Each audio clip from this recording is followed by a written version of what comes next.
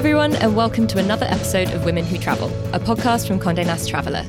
I'm Lale Arakoglu, and with me, as always, is my co-host Meredith Carey. Hello!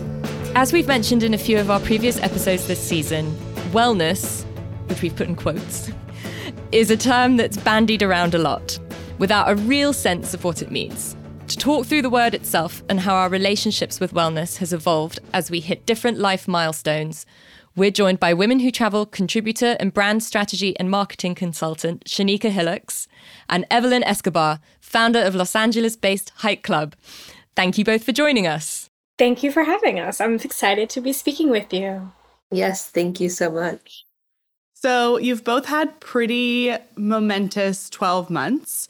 Shanika, you stepped back from corporate life and launched your own consulting firm. And Evelyn, you've added a precious new addition to your family in the form of your daughter. As you've both hit these major milestones and your lives have inevitably changed, how has your relationship with wellness evolved? You know, having that experience of like actually creating life and then birthing said human and then becoming two, you know what I mean? Everything changes. So of course, my view of wellness is completely different. I think before I was so much harder on myself. I didn't give myself much room to just like live. You know what I mean? I kind of felt the pressures and the expectations of what society has sort of shaped wellness to look like. And now I strive to live like a big, soft life. So I feel like it's a much more human definition of what wellness is. And it's also so much nicer, so much kinder. So I like this version of wellness. I like what it means to me now much more than before. I love that. I did not birth a human, but I did birth a business, as you mentioned, Meredith. And I think for me, even prior to kind of officiating that transition for myself professionally, the pandemic, as well as just some intimacy in relationships that I was having with my grandma, who is from the Caribbean, and kind of just getting back to basics and really going back to things that I was foundationally raised on. I actually grew up and was raised Seventh-day Adventist, and a part of that holistic kind of approach to lifestyle is Sabbath and taking full rests. And now there's this interesting kind of sentiment that rest is revolutionary, and it feels very organic to me. So just returning back to things where I am totally, completely not engaging on social, whether that is via social media or, you know, socially in person with folks, and just really taking time to allow myself to rest and not feel guilty about it. I also, to Evelyn's point, I think there was definitely pressure.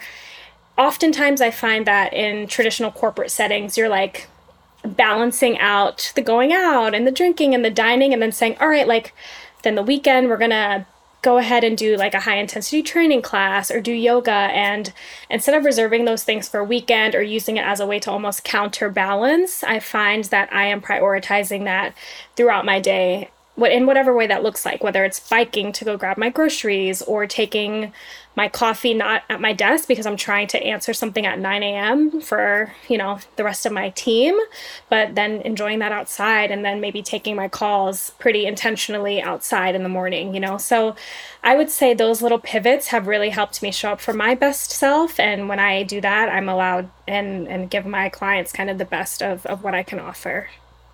Shanika, you mentioned your grandmother and also kind of being raised to acknowledge Sundays as a day of rest, which is really interesting to me because I feel like, you know, obviously every family has its own attitude towards wellness, as well as it being something you discover in your own adult life. Were there any wellness practices that you grew up with or that you saw women in your family practice and you've suddenly, as you've got older, thought, maybe I want to weave that into my own life?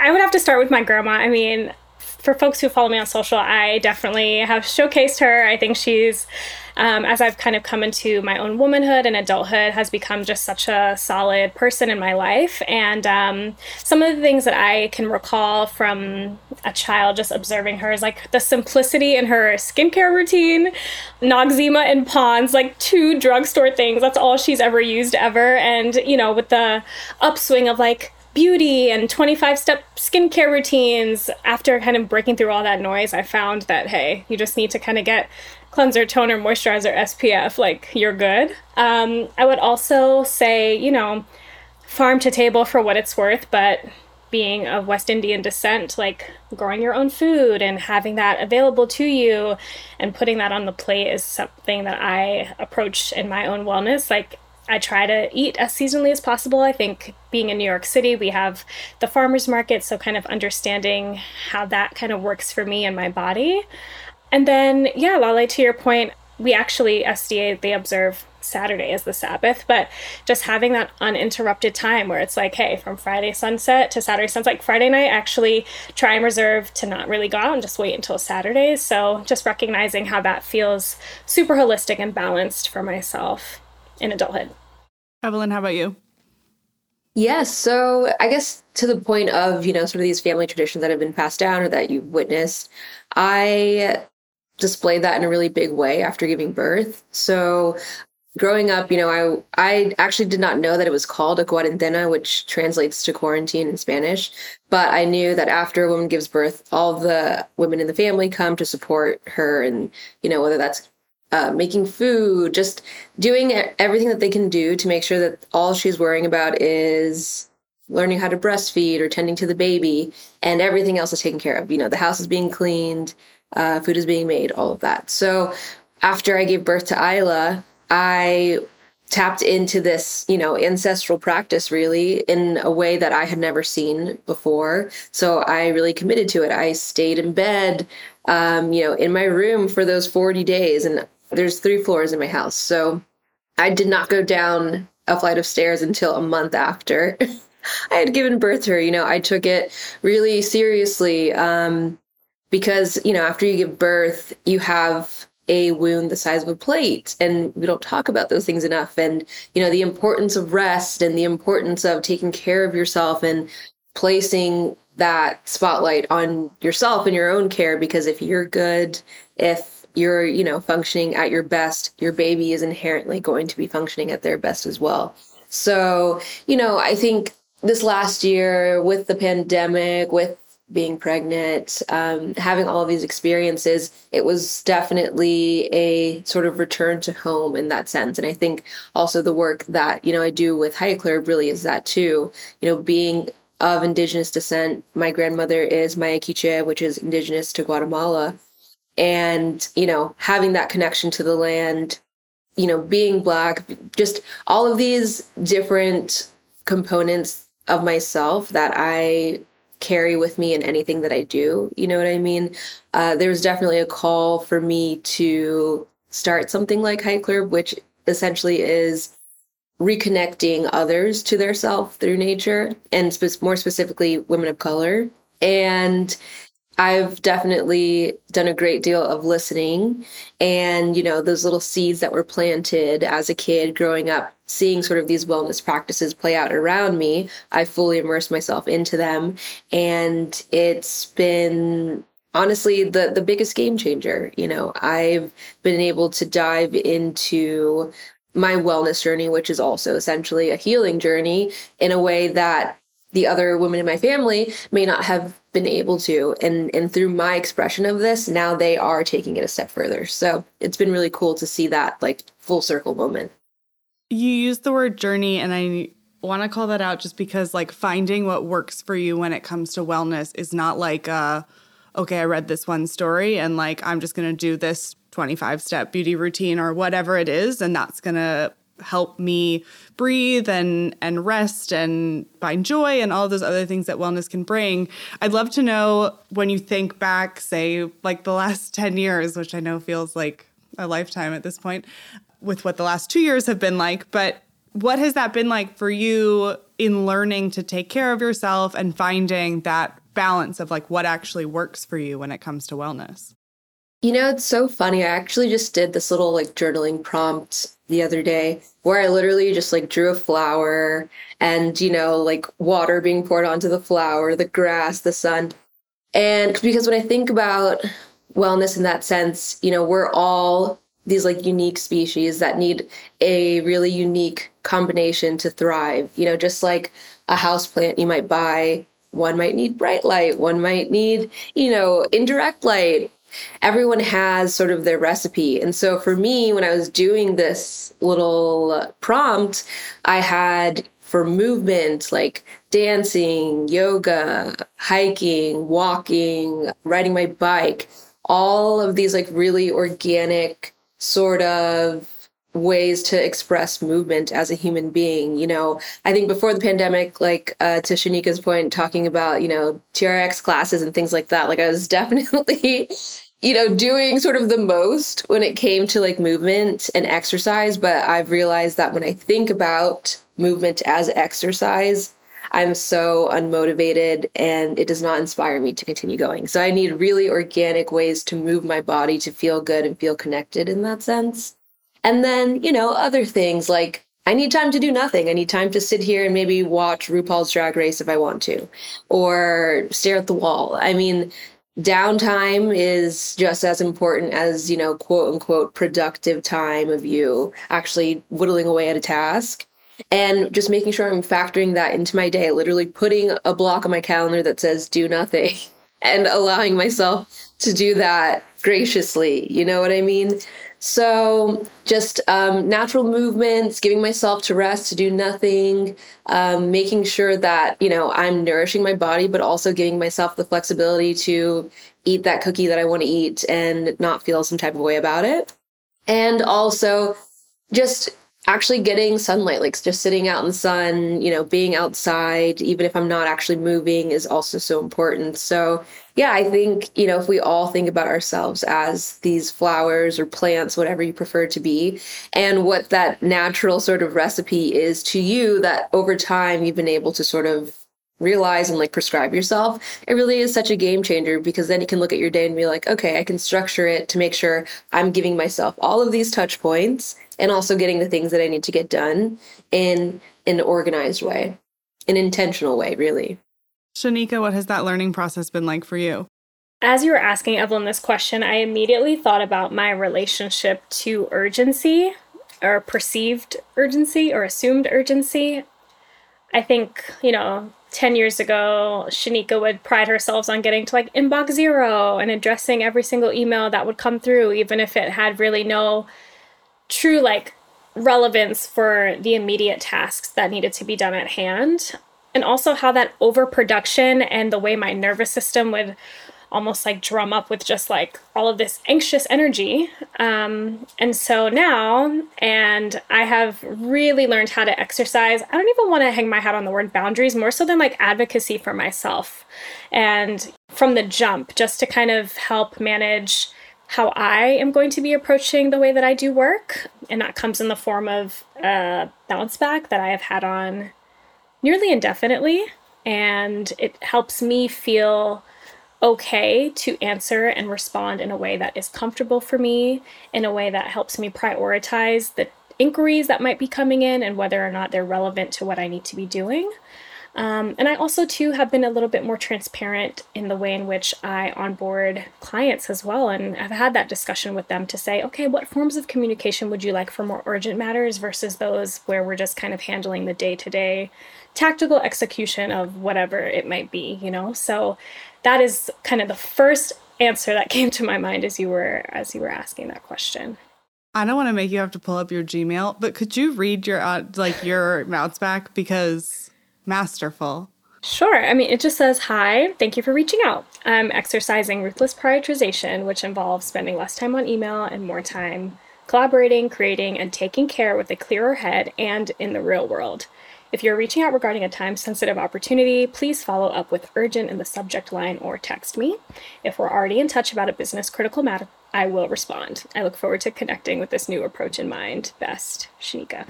Love it. I want that Love framed so or stitched on a pillow or something. Shanika, I loved when you said it was about advocating for yourself. And I think that is such a great way to think about it. And sort of to that point, I think wellness often feels intrinsically selfish in many ways, or at least we've been led to feel that way. how do you both ensure that you're taking the time to take care of yourselves and to not have that little voice in the back of your head that you should be being more productive or you should be devoting that time to people in your life or other needs? This is an interesting question because I think I can sometimes like vacillate between like I'm going to block off the calendar, or my ideal approach is really integrating touch points of wellness for myself every day. Like I think one of the biggest things that I embraced in quarantine was my morning routine and how much grace that allowed to give myself, just in terms of pouring into myself first before I had a very digital focus, calls back to back, Zoom fatigue type of day. And so I try to stick to my morning and my evening rituals as much as possible. And that kind of has helped me embrace just the quiet of the day, making myself a breakfast and the intimacy that that brings for me to myself, listening to a podcast without like multitasking, so that way I can really kind of engage in whether it's something like Michael Barbaro or like some crime podcast or whatever, just giving myself that moment where it has nothing to do with productivity and everything to do with just enjoyment or entertainment or informative opportunity. And then I also wanted to mention, and I think this is something that I really admire about Evelyn too, is how wellness as well, we're talking about self and selfishness, but I also can't ignore how integration of like community is so important to my wellness. And whether that's, you know, individuals whom you bond over while basking in something like nature, or having affirming friends who see you in all ways, shapes, and forms. That is also something that I have really embraced as I continue to evolve my relationship with wellness. Yeah, to that point, I think we have been so led astray from ourselves when we think about care, and the fact that the word selfishness comes up, you know, when we think about caring for ourselves, when really that is essential to our well-being and to our work, I guess, as human beings, being a part of larger communities. It all starts with the self and that sort of relentless care that, making sure that you have your mask on before you start to put it on others. And I think becoming a mother and this last year of that transition, I've really learned, how important it is to be quote unquote selfish, and how that word doesn't necessarily need to have the negative connotation that we take. I mean, when we think about it, it's like we have this little like capitalist troll in our minds being like, you need to work all the time. Don't take care of yourself. That's selfish. You know what I mean? It literally goes against our entire being. So I've just been unlearning and unraveling in that way, sort of talking back to them and being like, no, what you're saying is selfish, or what you're saying not to do is actually all the things that I need to do. And I actually do need to take time for myself. And I think that little voice never goes away, just in the same way where people were like, oh, this is like my final form or whatever. Like, we're always on this journey. We're just, collecting more experience, collecting more data to make better decisions, to talk to ourselves in kinder ways. And with that voice is never going to go away because, well, this is the society that we live in. But it's about having that conversation with that little voice and saying, no, I don't need to listen to you right now. Or, Shanika talked to our nervous system and how wired we are for urgency. Like, when I feel that anxiety, being like, okay, I understand I have some things to do. They will get done, but we're not going to stress ourselves out about this right now. It is unnecessary. So just having those conversations with myself, being kinder to myself, giving myself grace, have truly changed everything for me. And in the same way, I have been able to become that like softer, more tender, kinder version of myself to others too. And I can extend that grace, and I can help others along the way in a way that makes them feel more comfortable, makes them feel led to themselves and empowered to also treat themselves with the same kindness. So yeah, it really all starts with yourself, and it really all starts with that little conversation and that little knack that we all inherently have that, does serve a purpose. When we talk about things, it's always so polarizing too. Like, anxiety is bad, this, that, and the other, but anxiety serves a purpose. And, that anxiousness, that act to urgency has led me to create some really amazing things. But I don't need that feeling all the time. You know what I mean? And I need to know when to discern it from a useful feeling to when it's just kind of going down a more, let's say, toxic use. So all that to say, take care of yourself in all of the ways that you could ever need, period, and don't feel bad about it in any way, because no one, unfortunately, is going to take care of you the way that you need. And we just need to do it ourselves and be relentless in that pursuit. And being a mother has taught me that more than ever. You talked earlier about, your community showing up for you in those very early stages of motherhood. And to what Shanika was saying earlier, I'd love to know how community plays. I mean, it's like the foundation of Hike Club, but how it plays into the work that you've been doing with Hike Club. Absolutely. I mean, community is just the foundation of myself. And naturally, it is the foundation of Hike Club. You know what I mean? When I talk about just like how far I've come and things like that, it's always because of the love and work of others. You know what I mean? Starting with my grandmother, starting with my aunt, starting with my family, my friends, and Hike Club is truly no different. I think when you are doing something from your heart and something that, you are uniquely called to do, that others feel that and they show up, and showing up, they're also showing up for themselves after every hike. I always tell everyone to thank themselves for showing up and getting out and moving their body and being in nature, because ultimately we're doing it in community, but it is a self-care practice. And it's just amplified by being around other like-minded people who are also saying, hey, I'm willing to get out of bed at 9:00 in the morning and drive somewhere in LA to hike with all of these people. So yeah, I always say in the last few years, the tides have turned between like the terms girl boss, which we all used to be like, oh, we are girl bosses, and like being self-made and all of these things. And now it's transitioning to, no, actually, like all of these things are community made. None of us got here on our own, and none of us will ever move forward on our own. Shanika, you've written about and been involved in the food and beverage space for a large part of your career. And to me, that space is, and I'm sure we'll all agree, is so much about community and the sort of collective experience and of sharing something. And I feel like with wellness and food, sometimes I think people think of spa food. How do you perceive eating well? Just cucumbers and... Yeah, things, just water with some mint in it. I don't know. Well, I love that you asked this question because, I'm putting on my former like PR hat as well as a writing hat. And yeah, it's like, what food trends will be forecast for the upcoming season, similar to fashion? It's like, okay, what are the girls going to be sipping on and like nibbling on? And I think returning back to a lot of our foundational elements is so key, right? There's so much noise in the ether. I think there's always some sort of article or expert or person or talk show host advising to do XYZ because this is the trend right now. And for me, I find that anytime I am rattled with trends in my head, like I can't truly make an informed decision.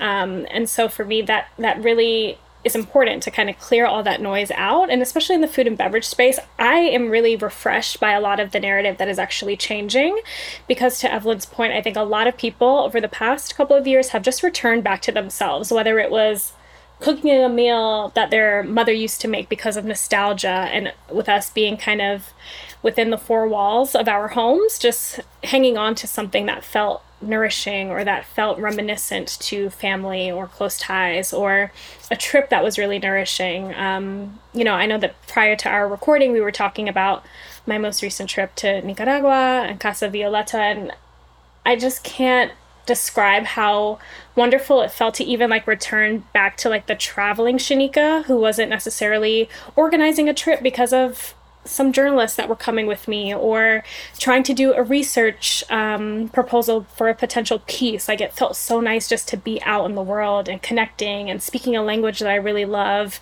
and trying food just because, without having to write something about it. And so that place was not on my list of things. It wasn't something that I sought after on like a, an article or something. I just felt called. I wanted to support someone in my community, as we all know, Catalina. I just felt called to say, hey, like, I'm going to honor myself and give myself this vacation to nourish myself. It's winter in New York. By the time I go, I'll need a bit of a reset, and I want to connect with really wonderful friends who I know will also appreciate this, and kind of everything kind of came together, and I was really pleased with just making that decision for myself. Oh, that feels like kind of a perfect place to wrap. And we will link Catalina Mayorga's amazing Casa Violeta in the show notes. And you should also look at Shanika's Instagram for any inspiration about planning a trip there. If people want to keep up with you, Shanika, where can they find you on the internet? At Shanika Hillax, first name, last name, no space, on Instagram. And Evelyn, where can people follow you and Hike Club? You can follow me at Eve Meets West, EBE Meets West, and Hike Club. Yes, it's really called Club, CLERB. We are on the gram. Amazing. I'm at Oh Hey There Mare. I'm at Lale Hannah. Be sure to follow Women Who Travel on Instagram at Women Who Travel and sign up for our bi-weekly newsletter. Thank you both so much for joining us, and we'll talk to everyone else next week.